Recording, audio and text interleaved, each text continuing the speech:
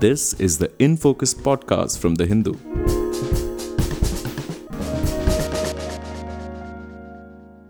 Hello and welcome to the Hindu's In Focus podcast with me, Amit Baruah, your host for this episode.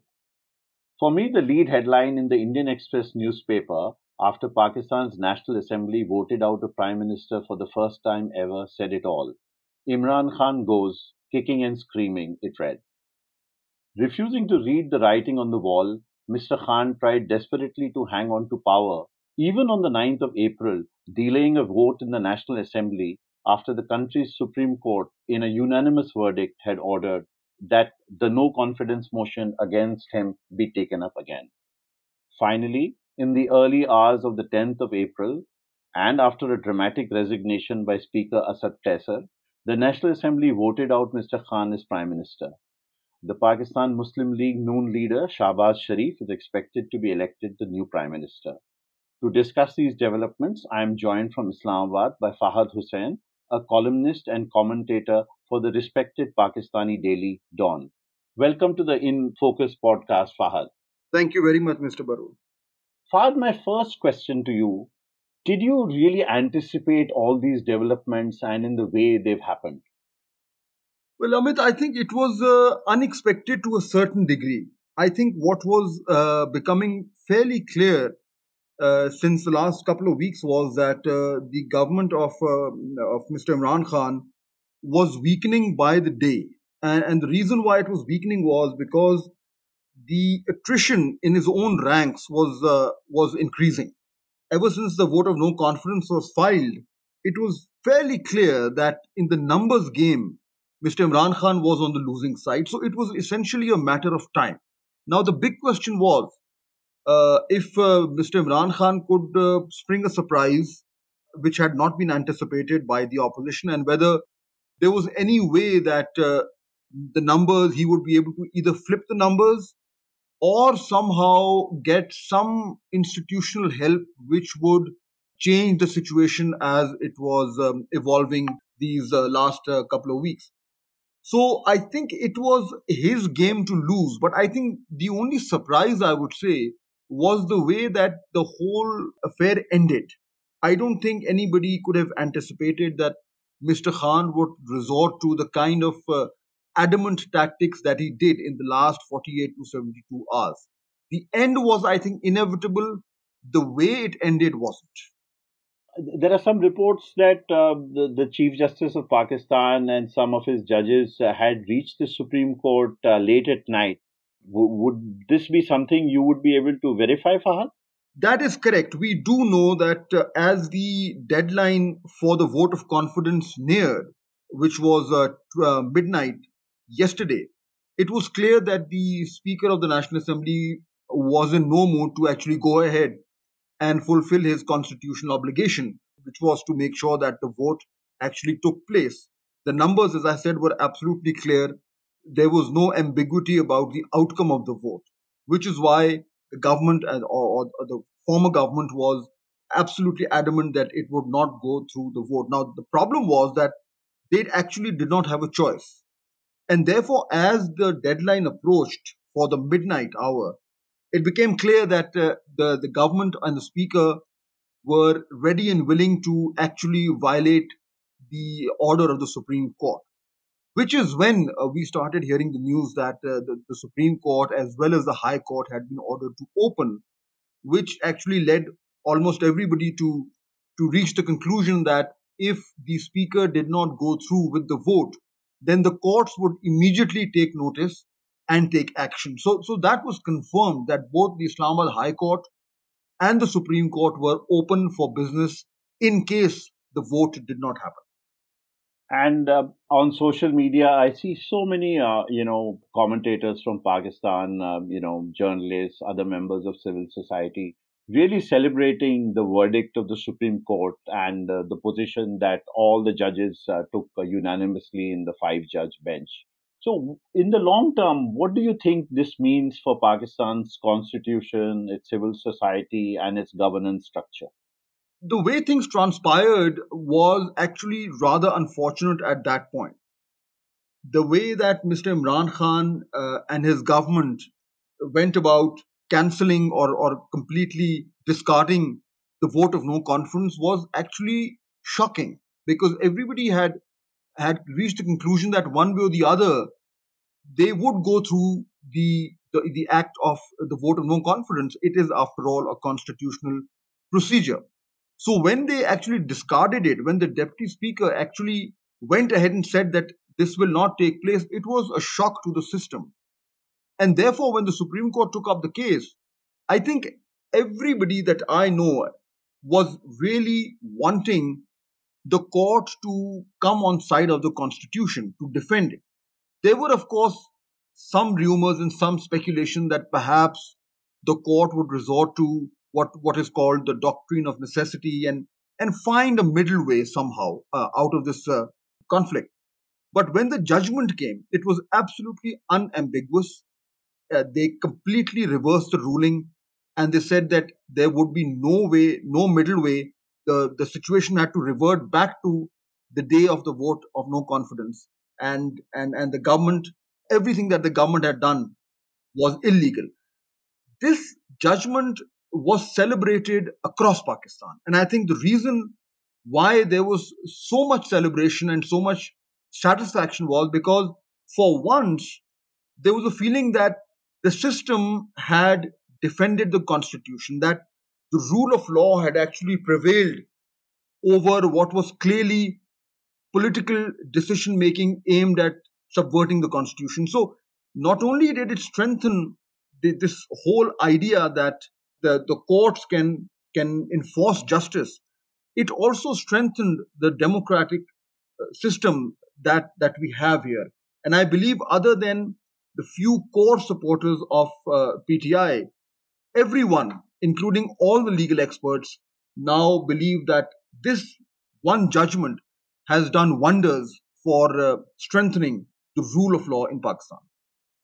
Fahad, you mentioned a lot about Imran Khan and what he stood for, and finally what happened.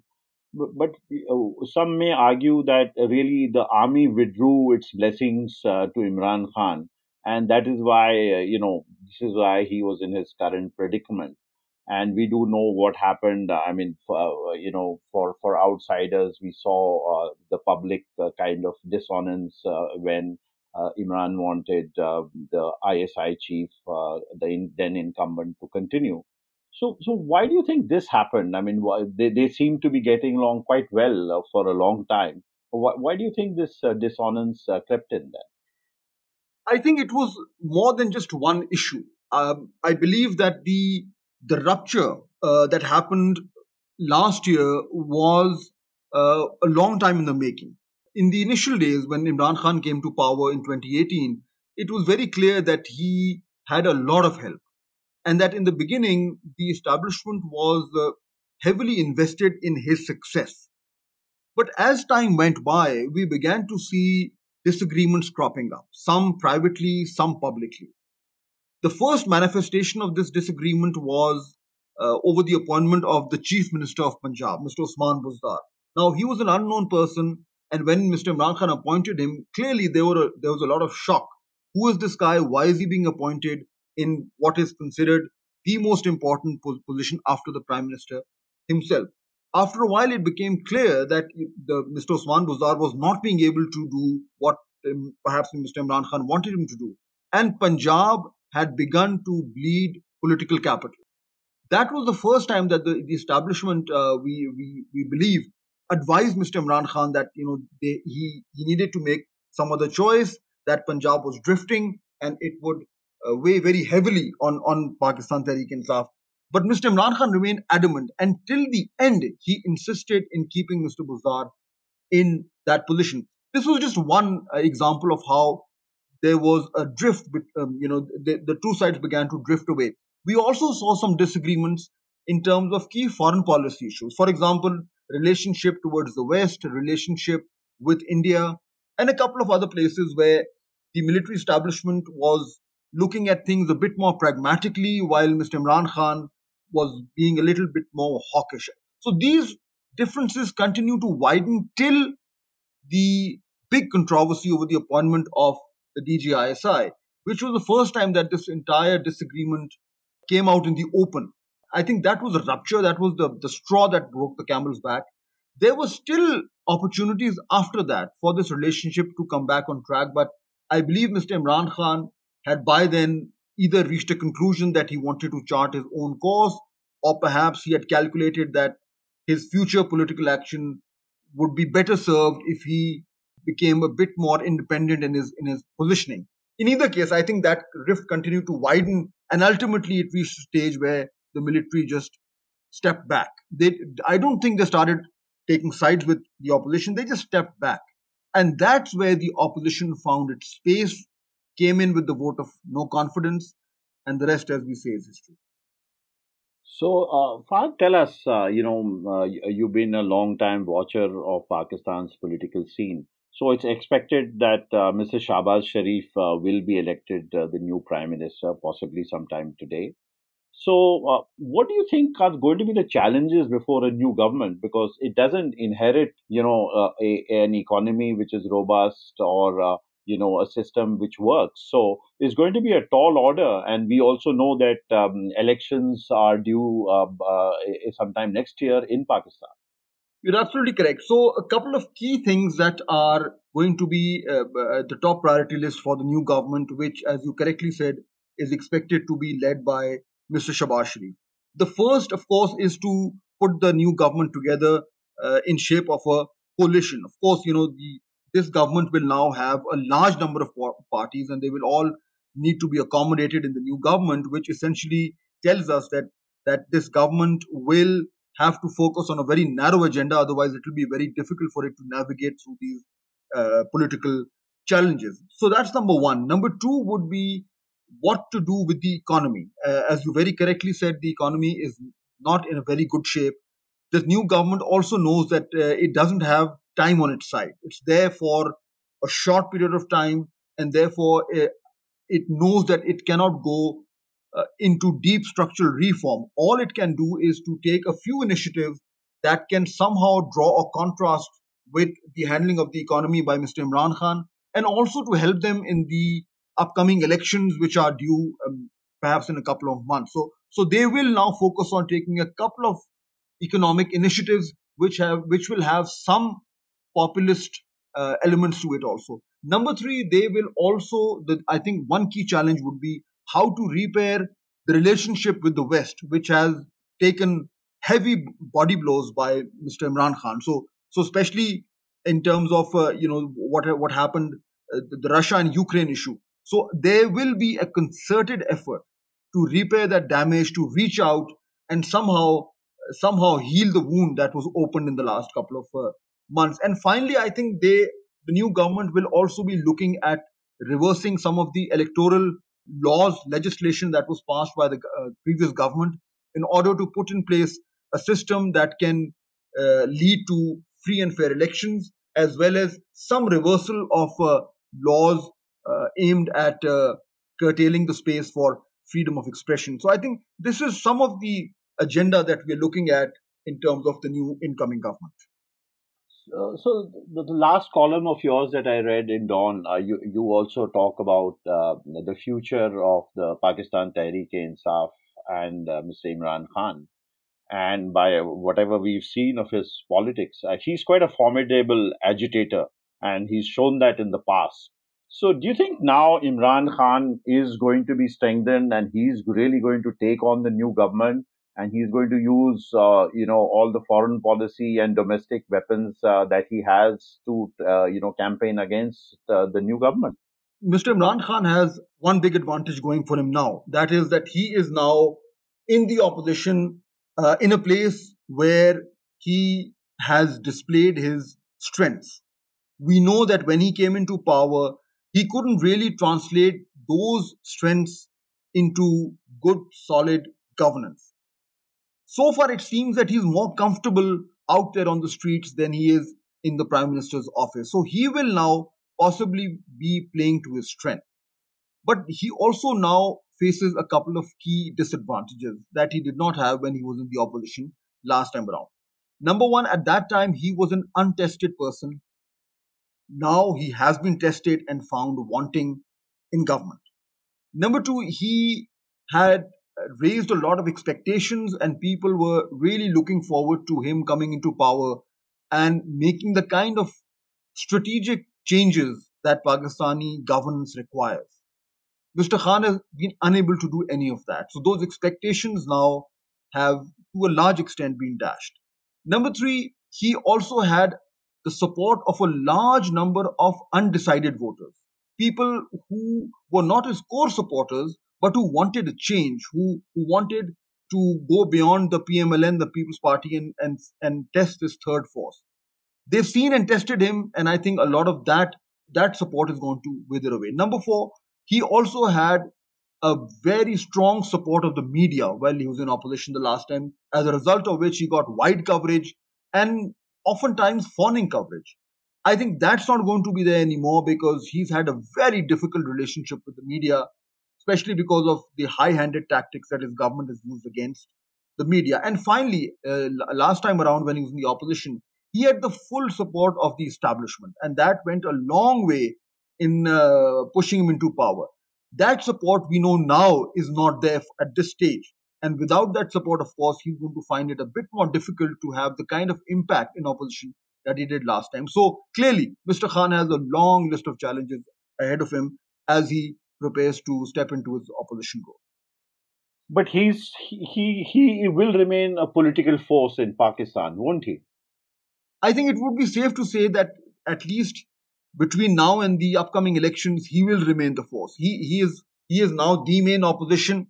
He has a core support. We know that it's a fairly large support base and very active. They will go through a low cycle in the coming weeks, but as soon as the new government begins to settle down and face the harsh realities of the situation in Pakistan right now, I think Mr. Imran Khan will have a fairly good shot at reviving his political fortunes. I think the key barometer would be how he and his party perform in the next elections.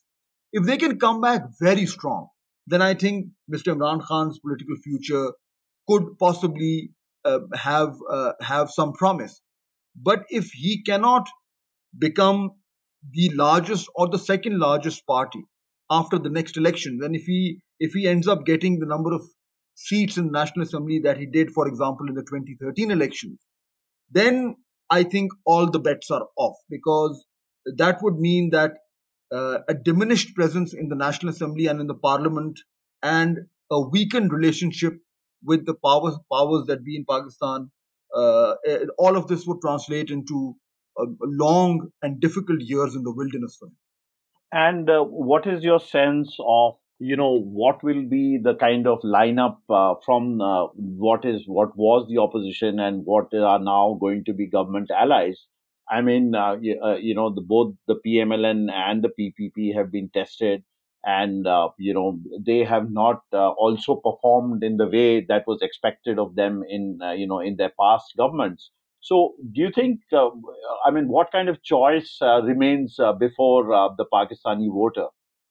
Well, I think the two key things that this incoming government will be focusing on in larger political framework. One would be, of course, how to manage Mr. Imran Khan. I think he could be deadly in the opposition, and the government knows that if it is not able to counter the attacks coming from Mr. Imran Khan effectively, it could be in trouble, or because of the fact that, of course, the situation is not very good in Pakistan right now in terms of the economy and everything else. Number one. Number two, I think the government also knows that it has to perform to a level where it is seen as a sharp contrast to the previous government. The big advantage that they have now is that in the shape of Mr. Shehbaz Sharif, they have perhaps the only politician in Pakistan who has a proven track record of governance and delivery. He has remained the chief minister of Punjab for two terms, and he's credited for really getting some very effective governance done there. So amongst the galaxy of political leaders that we have, he is the only one who is seen as being able to make a difference in terms of governance in a short period of time. If he can actually manage that between now and the elections, I think it would be an achievement that he and his party would be able to sell to the electorate, saying that now we've shown you how we can govern in a short period. You give us another 5 years, and we would be able to put Pakistan back on tracks. And you did mention, foreign policy and repairing the damaged relationship with the West, especially the United States. So we know that, I don't think there was any real conversation between President Joe Biden and Prime Minister Imran Khan. So, what is your sense now? How will this relationship be repaired, and will Pakistan sort of return to a previous kind of relationship that it enjoyed with the United States? I think rebuilding the relationship with the West is going to be a tricky challenge for a couple of reasons. Number one, yes, there is absolutely no ambiguity that the new incoming government wants this as one of its key priorities. But it also knows that if it goes overboard in trying to reach out to the West, it would provide Mr. Imran Khan the political fodder he needs to push forward his narrative that he was ousted by the West and the new government has been pushed into power by the West. Now, obviously, this narrative is based on a conspiracy theory which hasn't really found traction in Pakistan amongst those who are not his core supporters. However, on the campaign trail, he would he is expected to push this narrative even harder. So I think the government would be wary of the fact that they don't want to give him more ammunition to fire at him. Therefore, I think they will move very cautiously. There will be some right optics, perhaps a bit of substance, but essentially, I think between now and the elections, this government would want to just signal to the West that they do not want the kind of confrontational relationship that Mr. Khan had, and they are ready and willing to engage with the West. However, I think any major initiatives would probably have to wait till after the election. And what about China and Saudi Arabia? We know that both these countries are, very key partners for Pakistan. How do you think that relationship will play out? Again, I think these two relationships are going to be under a spotlight in the coming weeks and months, primarily because the PMLN and especially Mr. Shehbaz Sharif has been very proactive in promoting the relationship with China and also with Saudi Arabia. As the Chief Minister of Punjab, he was very actively engaged in a lot of projects which were a product of a collaboration between Pakistan and China. And I believe that he has a very good, favorable relationship with the Chinese. So he is expected to push that relationship into a higher gear, especially because we've been hearing of some troubles in the relationship while Mr. Imran Khan was in power. Also with Saudi Arabia, there's a perception that things had gotten a bit tense or perhaps a bit not as comfortable as they usually are. And I think Mr. Shahbaz Sharif and also his brother, they've traditionally enjoyed a very close relationship with Saudi Arabia. So on these two fronts, I would expect some major initiatives in order to put the relationship back on a higher pedestal. And do you expect, Fahad, that Mr. Nawaz Sharif will return to Pakistan? I think it is safe to say that Mr. Nawaz Sharif will return to Pakistan. The big question is when. He, of course, has to now go through his legal problems. He still has to deal with them. And I believe that his return will be timed with the timing of the next elections. Now, of course, the party hasn't said so, but generally it is believed that his return will mark a major political milestone in Pakistan, and his party would want to leverage that return or the impact of his return to translate that into electoral gain. So, yes, he will return and most likely somewhere near the election. But he himself has been barred from contesting elections by your Supreme Court. Is that correct? That is absolutely correct. He remains disqualified There is a petition which has been filed in the Supreme Court to review the basic reasons for his disqualification. That petition remains pending. We do not know whether it's going to be heard anytime soon and what will come out of it. But I think it is fair to say that Mr. Nawaz Sharif would be looking for some legal vindication from all of this, because he has maintained throughout that his disqualification was based on not just flimsy grounds but actually wrong grounds. So I think that particular legal problem now needs to be sorted out. But till that is done, if Mr. Nawaz Sharif comes back, he will have to go back to jail. Before I let you go, Fahad, I'm just going to ask you one last question about India. Traditionally, when a new government comes in, there's always possibility of new opportunities, and we have seen a sustained policy of no contact between India and Pakistan for many years now, and whatever has happened has been principally on the back channel, about which details are few. We don't really know exactly what the back channel has been all about. But what is your sense? How will this government approach its relationship with India?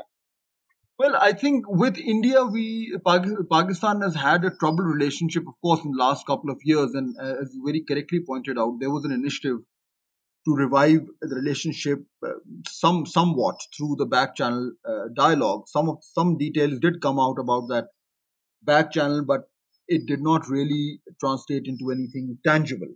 So at this particular time, there is an impasse. However, there is a fairly influential constituency in Pakistan which believes that regardless of all the other problems that Pakistan and India have in their bilateral relationship, the issue of trade should be delinked. And there are growing voices here in Pakistan arguing for a resumption of trade with India. Now that those voices didn't go anywhere in the last couple of months, because Mr. Imran Khan had taken a very strong position against India, and some people in his cabinet were very vehemently against any sort of resumption of trade. But with the new government coming in, there could be a possibility. Although, let me just add that it is perhaps a little premature to talk about this, but I would not be surprised if this issue of the resumption of trade makes a comeback on the table. And if that were to happen, I think there could be some constructive debate in Islamabad about the advantages of doing so, without linking it to the other more intractable issues that bedevil bilateral relations. Fahd Husain, thank you so much for talking to the Hindus in Focus podcast. Thank you. It was a pleasure. In Focus will be back soon with analysis of the biggest news issues. In the meantime, you can find our podcast on Spotify, Apple Podcasts, Stitcher, and other platforms. Just search for In Focus by The Hindu. We'll see you soon.